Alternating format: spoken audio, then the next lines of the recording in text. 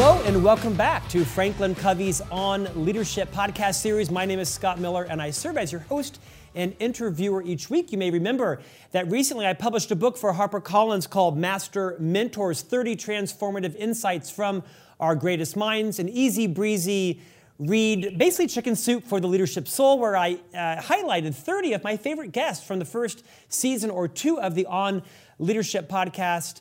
Pick up a copy. I've now authored Volume 2, Master Mentors, 30 New Insights from 30 New Guests, and it'll be out in October, available now for pre-order, and who knows, maybe today's guest might agree to be featured in Volume 3. Our guest today is one of the first ever people who's had two of the spouses in the house both land on the New York Times bestseller list. Her new book is Just Try One Bite, recently out. She is an entrepreneur, she is a mom, she is a former fashion model, you know her as a television host. She also is married to the gentleman who wrote Green Lights. You may remember our episode with Matthew McConaughey. Please join me in welcoming Camila Alves McConaughey to On Leadership. Hello, how are you? Thank you for having me. Camila, great to see you. Great to have you on today. I mean, it is pretty cool that both you and your husband were on the New York Times bestseller list at the same time. Tell me how that news went down in the McConaughey household. You know, it was a pretty exciting day because to get on the list is already, right? It's like this big deal. So we're all excited. For me, I'm from Brazil. When I moved here, I only spoke 3 sentences in English. So getting on the list was so far off for me that I could never get there. So we were all excited and celebrating. And then at night, we got this message that it was a screenshot and it was Matthew's book and my book on the same week. So we had a whole other celebration and the kids did a little surprise party and cakes and balloons and all of that. So we got to have a good time celebrating that moment.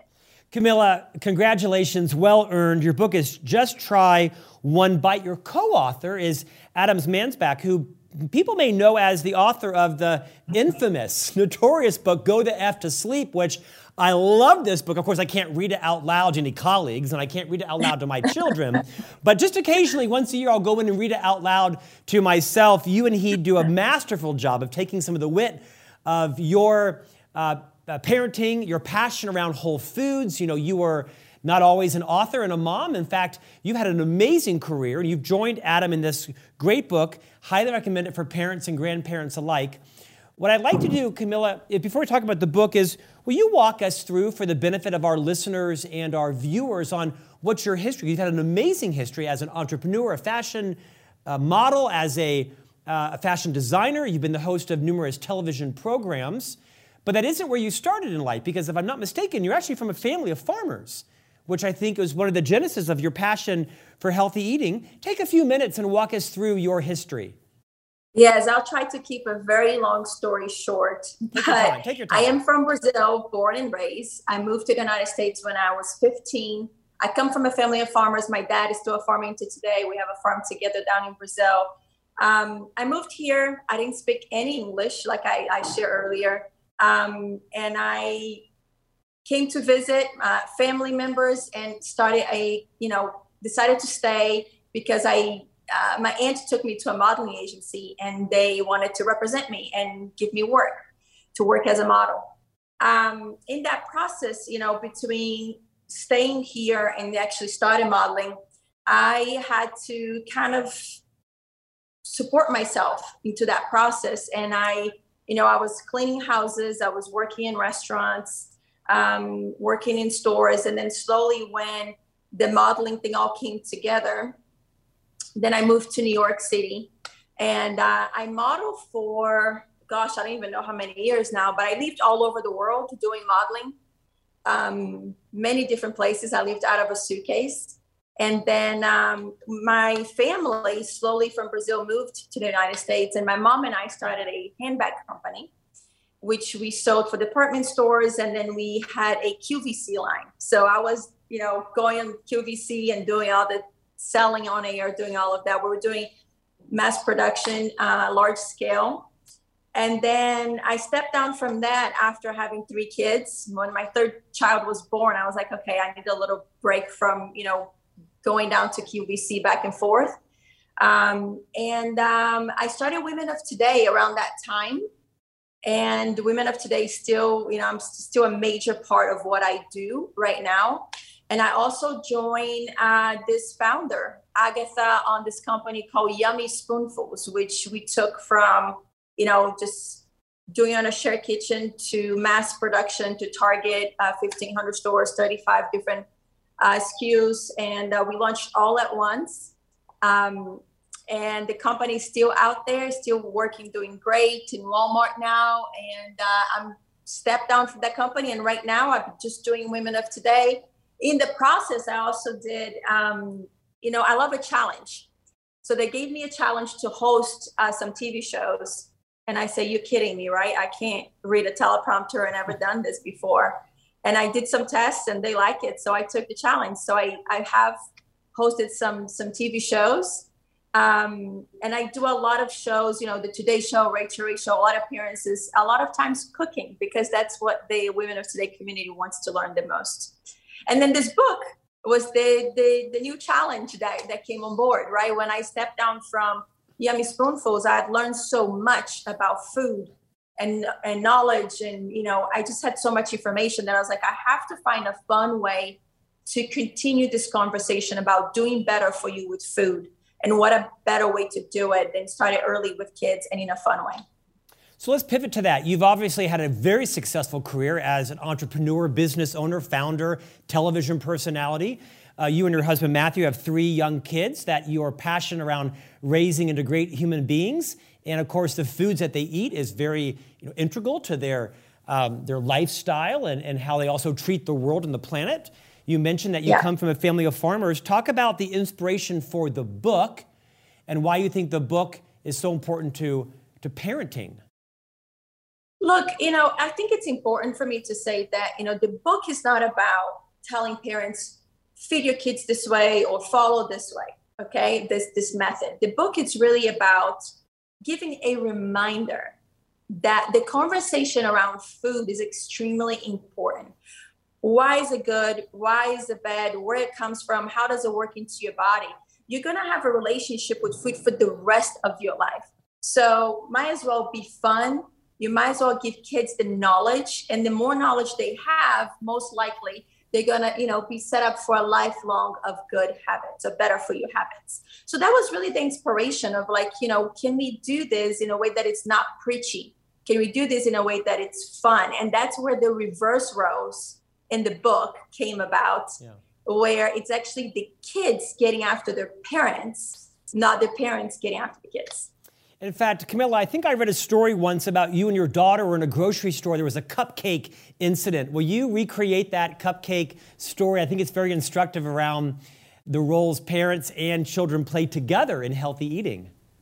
Yes, look, I'll take you back a little bit on how that story started, okay? Because a lot of parents ask me, how do you get your kids to understand this? So I think you got to make it fun as much as possible. So this all started when my kids started playing sports. They were doing soccer. And, you get on the field and you had, kids coming in with the gallons of, sports drinks. And my kids are like, oh, I want some of that. And I said, well, you can have a little bit, but we're not going to come in with the gallon. They're like, why not?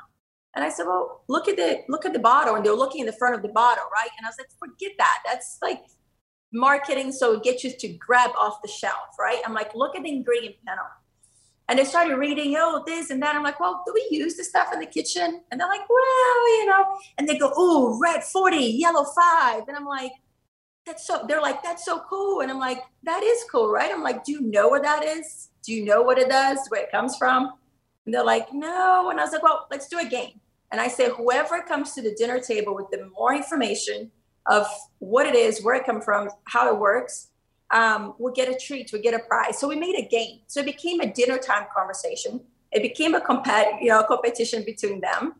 And we learned all about those topics. Now, my kids didn't really practice right away, but slowly they started to. So the way that, the story about the cupcake was, I was at a supermarket with my daughter and, we're passing the bakery and I was like, hey, do you want to get a cupcake? She's like, no way. And I was like, well, it's okay. You love cupcakes. You can get one. And she was like, no way. Look at that icing. It looks like neon. It's got all that, yellow 5, red 40 in it. And I was, inside I was like, yes. like, so again, I think that the more you teach them, even if they don't practice right away, you set them up with a strong foundation and they would start practicing on their own. It's a great story. Camilla, independent of your husband's fame, you have, like it or not, some celebrity status because of all of the public roles you've played on television or as a model or your many successful business ventures. Give us a glimpse into your life. How do you raise three well-adjusted, healthy children in the spotlight? And obviously your family decamped from, I believe it was California to Texas not so long ago. But what kind of struggles do you face with a public life as parents? I'm guessing try to make sure your children have some semblance of normalcy. Yes, it's a good question. I think that us doing the move from California, from LA to Texas, it was very helpful in that sense. The challenge is this, okay? So we're always meeting people for the first time, and people are not meeting us for the first time. They already come in with this preconception that they already know us that well, that, they're intimate with us. They know all the kids' names. They know, our stories and some of our stories and all of that. So that becomes a little bit of a challenge because people sometimes, can cross the line of privacy, of understanding that it is kids involved. But I think we've done so far, knock on wood, a pretty good job on creating this balance for the kids. Because, in a way, Matthew and I we don't live in controversy, right? We look at what we do. That's our job. So just like any other parent, you go to work, you do your job, you do well. And if it succeeds, in any career, you're going to get more, more people are going to come talk to you. More people are going to want to know about what you're doing. More people are going to want to work with you more, right? And all those things. But we don't base our life out of that. And we try to keep our life as simple as we can in this large scope that we work with. Does that make sense to you? It does. In fact, I think it was a profound statement. You choose deliberately not to live your life in controversy, whether someone has celebrity or not. I think it's good advice just as parents and friends and partners and people to ask ourselves, how much do we choose to live our life in controversy, whether it be political or in fame? What was the impetus for that decision? And it's very important that we also think how much time and power are we giving to controversy, right? Because I feel like all of us, we're all guilty of it, right? Of like sitting on social media or reading online the things that are controversial that aren't necessarily that important. And the more clicks we give to that, the more they're going to put those things out there, right? And I believe that, living in controversy in a way, it's the easy shot to me. It's like, well, you can put something out there. It's like, shock value. Those things are easy to do, right? But to live your life on a base level and just work really hard to build something that can help others, can inspire others, that is just hard work, something that you really love. Then when it succeeds, that it's a clean win. Does that make sense? It's a clean win. You really worked for it. You achieved it. People got it. They liked it. They were supporting you for the right reasons, not just because they're addicted to it and want to be sorry for using this word, but soft porn, Yeah. I like the idea of living your life with a clean win. Did something happen in your and Matthew's marriage or family or professional life that was a trigger for you all to sort of more consciously live your life not in controversy? Not really. I think it's just really who we are and how we were raised. We both come from very simple, humble beginnings. We had, parents that even know, it's wild, right? Like Matthew's parents got married and divorced to each other 3 times. We read about it in Green Lights. But they ended up together. And my parents did the same thing, but they ended up divorced. Okay. But even with all of those hardships and all the, if you read Matthew's books and all, the stories, but even with all of that, our parents really gave us solid basis and morals and respect and things like that. So, like doing things for the wrong reasons was never acceptable in my household. Like my dad always said to me, like, if you ever marry somebody for the wrong reasons, but if it's for money or this, my dad will always tell me, like, you're a high class prostitute to me. And I was like young when my dad told me that. And I was like, whoa, what are you talking about that? That's like really strong wording right there. And he goes, but that's true. Like if you sell yourself short and if you do things for the wrong reasons, you're going to end up with a life that you're not happy. And it was always the sense of when you put your head in the pillow, can you sleep in peace? Can you have peace of mind? So that's kind of always been, my kind of compass on everything that I do. Even when things go wrong, I'm like, okay, hold on. What do I need to fix it here? Especially in business, we've had some experiences in business that, you have to make tough choices and you feel really bad. But I always sit there and go, okay, how can you turn this into the best possible scenario where you can put your head on the pillow and sleep at night? So that's kind of my compass. Camilla, I always find it interesting to ask people that are on the podcast what their motivation was for writing the particular book that they have. This is not a book review podcast. Some number of our guests haven't written books, or that isn't the focus. Of all of your entrepreneurial success, and no doubt some failures as well, in your life as a host and a celebrity, and as a businesswoman, as a parent, why did you choose to write your passion about food and healthy living through this particular book?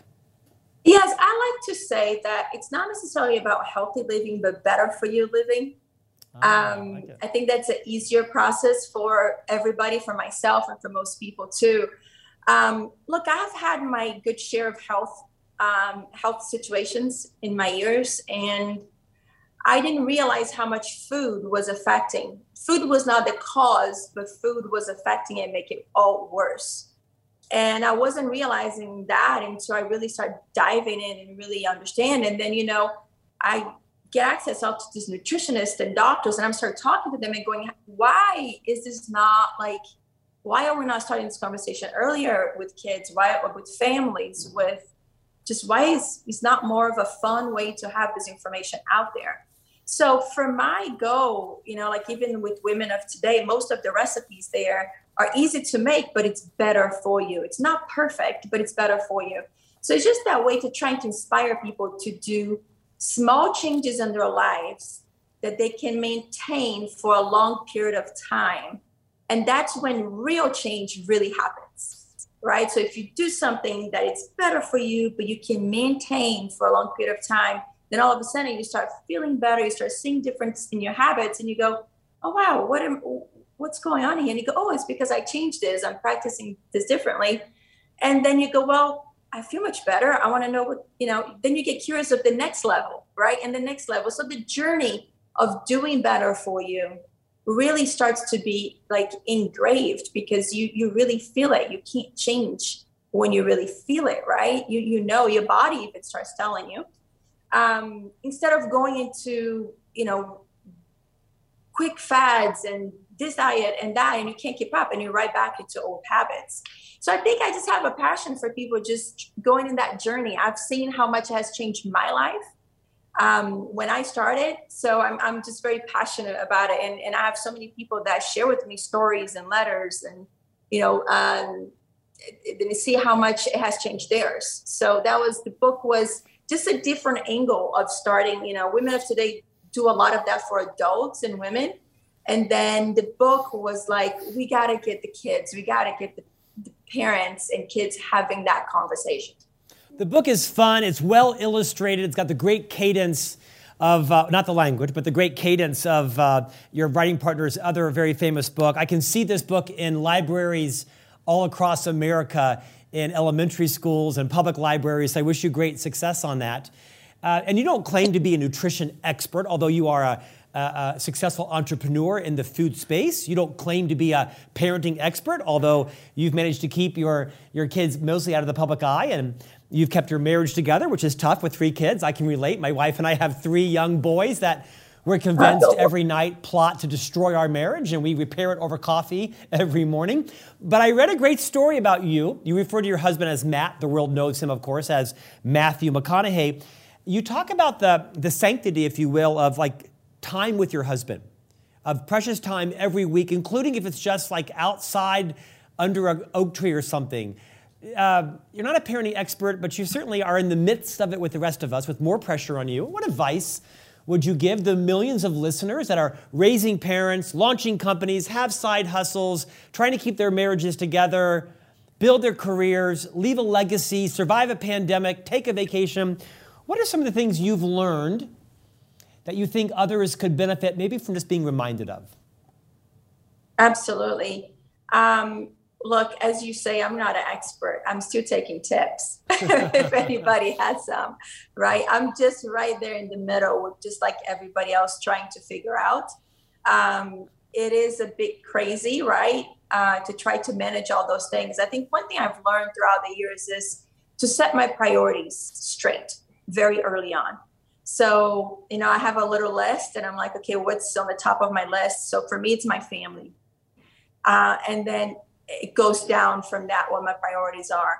And no matter what I'm doing for work, for projects or household, whatever it is, if that's my guidance, then I always find that little time in between. I always find that's my priority. I tell everybody that works with me, my family's my priority. If they're called, if something happens, I'm out. So I kind of set up the infrastructure of the companies and the projects in a way that everybody's very clear and understanding of that. So set your priorities straight and also share your priorities with who you work with. I think it's important. So if something happens where you have to jump, they can actually help you, in that during that time. Organization, it's a big thing, which I was it was not my strength. I'm getting better and better at, but in my office, I have a huge calendar in the window and I have, 3 months ahead of time, and that's filled up and I can visualize it and see what I got coming in front of me. In the house, I have 6 months and, it's on the wall and everybody gets to see everybody's different colors. So kids, when is this? Go in the calendar. It's right there, Math is when it's in the calendar, go over there.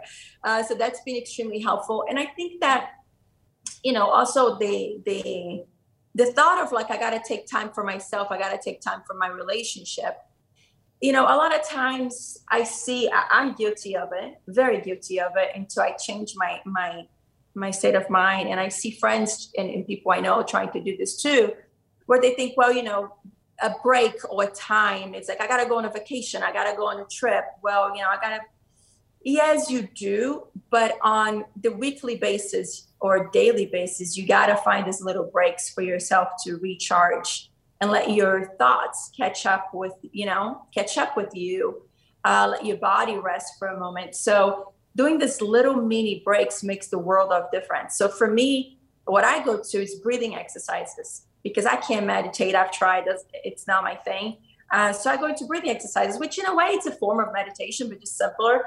But sometimes I just do it for 2 minutes in the car. So if I'm coming from meetings and I'm about to go into the house, instead of going straight into the house, I just sit there and do my breathing exercises for 2 minutes before getting into a meeting. Every time I'm going from one scenario to another scenario, I just take this little mini pauses. And I've seen that it has made a world of difference of how I come in and approach the next thing that is coming at me, instead of feeling oh my gosh, I don't have room to breathe, right? And then doing these little breaks that that you're sharing about me and Matthew with your partner, a lot of times we put it in the calendar and we go this week, okay, we're, if we don't have time to go and just go hang out doing something more fun, it's before dinner, let's go sit under, we have an oak tree in our property, and I got 2 chairs under, and when we just sit there and have a tequila together and, and just chat until it's time to go sit down for dinner. But having those smaller moments are extremely important to keep sanity, health, and also the connection. Camilla, I've heard you write about the importance of date night and spending time, whether it's under the oak tree or out at a restaurant. I mean, How do the McConaughey's go to Applebee's? I mean, honestly, how do the two of you go to dinner on date night? Is it possible? Is the community respectful of you? How do you set those boundaries, or do you not do that? You know, we just do it. It's just the way out. The way out, let's just put it this way. The way out takes a little bit longer to get into the car. Let's just put it this way, because a lot of people are stopping, asking for photos or talk, you know, and most of the time, and I don't know if it's just because, again, how we choose to live our life, but most of the time people do respect when we are having intimate moments or when we are with kids. It's, you know, every once in a while, you know, we do get into some weird situations when people just get a bit, I don't know, I don't want to use the wrong word, but too close, maybe. Yeah. Too excited and you know, it keeps interrupting a moment that it's, you know, it's intimate and private, but we do pretty good. We do pretty good. It's usually the way out that it's like, okay, you know. You're going to find yourself exiting through the kitchen, right? Through the back doors eventually. We use that. We use that quite a lot. Yeah, I bet you do. Camilo, the book is Just Try One Bite, written for both kids and parents and caregivers. Invite everyone as a grandparent, uncle, aunt, or aunt, anybody that's interested in developing great human beings. It's a great book, as well as for all of us, for that matter. What's next for you, professionally, personally? What's your future look like? You know, it's a good question. You know, the success of this book, it's been so successful, and it was such a journey to write with Adam and have Mike come in. I mean, Adam really came in and brought this book into a magic and fun journey. That, you know, being on the list and the success that it's happening, the acceptance that it's happening, it kind of opened a whole different arena into the book world. So we'll see. It might be another book. I don't know if it'd be a kid's book or something else, but you know, it might be something in that direction. And really focusing on women of today. Women of today, it's my core passion, and it's beautiful to see how much it's influencing people to do better for themselves and their community. And also the Just Keep Living Foundation. It's a foundation that Matthew and I have together. We do an annual event in Austin, Texas. We just had a 10 years doing the event. Wow. And we just raised over $10 million for kids in need. So it's pretty cool and exciting journey. So we're focusing on a lot of that too. Congrats to you both. Congrats on your success and raising 3 great kids and staying out of the limelight when appropriate, staying out of controversy and living your life that way. That will sit with me and stay with me.